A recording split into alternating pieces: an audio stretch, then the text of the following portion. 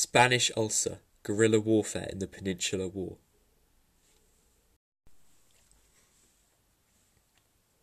The Napoleonic Wars were dominated by massive battles that usually determined the fates of wars and occasionally nations. The Peninsular War was one of these wars, yet it didn't follow the same pattern of swift victory or defeat for either side. In part, this is the result of the use of guerrilla warfare in a novel, nationwide way. In this podcast, we will explore how guerrillas fought back against the brutal occupation of Spain. Their incredible impact will be revealed, as well as the reason Napoleon referred to the war as the Spanish Ulcer. Occupation and chaos. In February of 1808, there was a French takeover of Catalonia and Navarre in Spain. The French had attempted to make sure that they could be ready if Spain broke their alliance with them. As a result of these takeovers, the alliance between France and Spain started to collapse rapidly. Spain withdrew military support for France in Portugal, whilst Napoleon declared himself unbound by the content of the Treaty of Fontainebleau of October 1807. In March, the Spanish government became more unstable. At the same time, Joachim Murat, the leader of the French forces in Spain, led a force into Madrid. 2 months later, the Spanish monarchy was essentially abolished. This happened when Napoleon forced kings Charles IV and Ferdinand VII to abdicate their claims for control of Spain. Napoleon then appointed his brother, Joseph, King of Spain. Spain was at that point officially occupied by the French, and this occupation absolutely decimated the fragile stability in Spain. Insurgency would last throughout the occupation. One of the first acts of resistance was the 2nd of May rebellion in Madrid. This kicked off further insurgency in Spain. It was not the rebellion itself that did this, it was more so the brutal crackdown carried out by the French. Somewhere between 200 and 500 rebels were killed, 113 of these were executed. This crackdown caused widespread resentment, especially as those who weren't proven guilty of insurrection were among those executed. For example, many craftsmen with shears or other tools that could be used as improvised weapons were shot. At this point, insurgency spread across the nation, and eventually so did guerrilla warfare. The Junta Central Suprema became the de facto Spanish government working against the French. Around 7 months after the Madrid rebellion, it issued a decree which regulated and permitted guerrilla warfare. This rapidly spread across the nation. The guerrillas and their cause. The guerrillas were mostly ordinary civilians. They usually came from rural areas. However, many regular Spanish troops deserted and also joined guerrilla bands. The reasons for general resistance to the French occupation are well described by J.M. Thompson in his book Napoleon Bonaparte, His Rise and Fall. According to him, it was a reaction against new institutions and ideas, a movement of loyalty to the old order.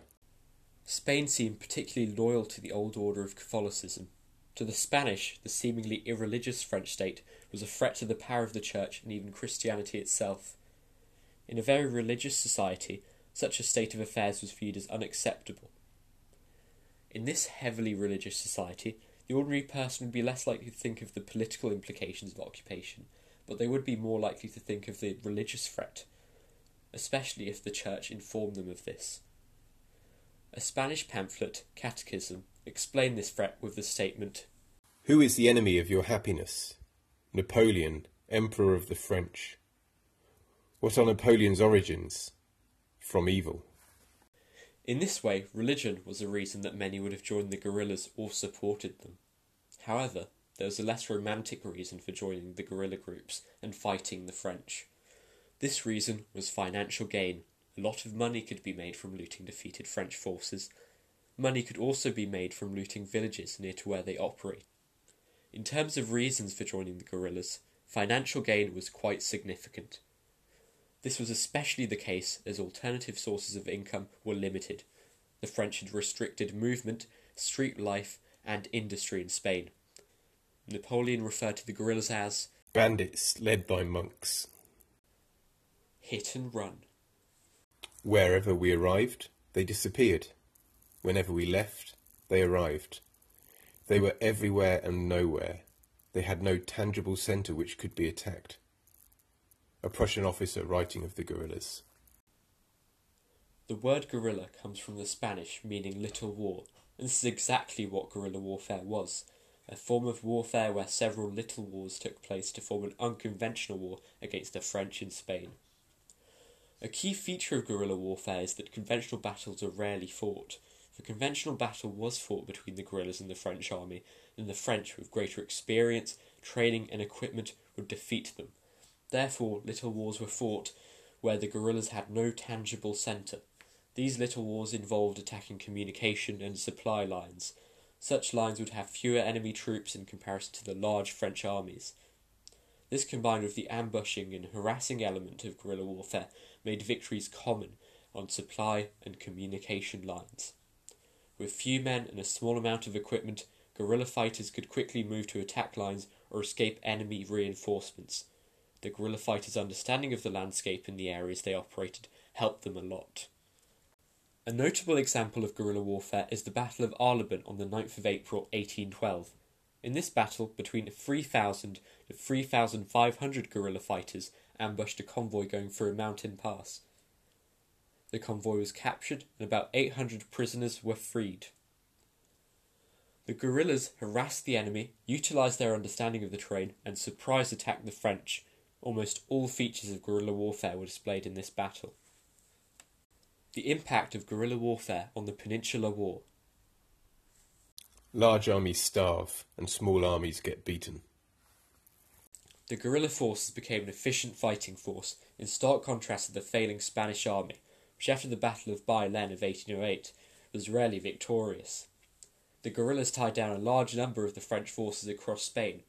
As the guerrillas never appeared as one battle group, the French had to have troops stationed across Spain to prevent them from completely taking over. The counterinsurgency methods of the French garnered no benefits. As a result, the French couldn't concentrate their forces without risking Spain being taken over by the guerrillas. If the French army didn't have to deal with the guerrillas, they would have been able to simply engage the outnumbered Portuguese, British and Spanish forces. The unconventional war fought in Spain was, for Napoleon, essentially unwinnable. His other commitments in Europe meant that he couldn't fully focus on the war. His invasion of Russia led to the withdrawal of 30,000 French troops from Spain. The war's drain of French resources led to Napoleon referring to the Peninsular War as the Spanish Ulcer. The guerrillas also had a significant impact in terms of the number of French and Allied forces killed. It is estimated that guerrilla warfare was responsible for 76,650 of these deaths, while conventional warfare was responsible for 45,000. A significant proportion for a force listed in 1812 is only being made up of 38,520 guerrillas.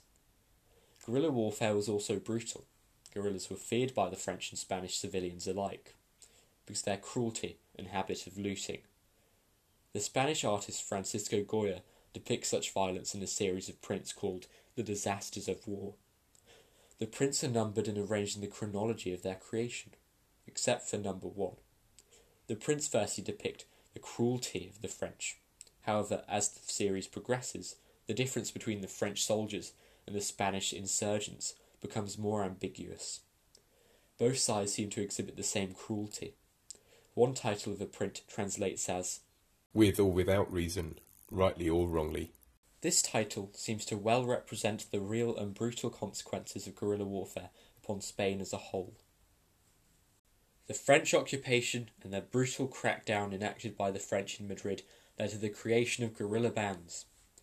These bands were made up of ordinary people, inspired to battle by religion and possible financial gain. Their tactics rendered conventional engagement with the guerrillas impossible for the French.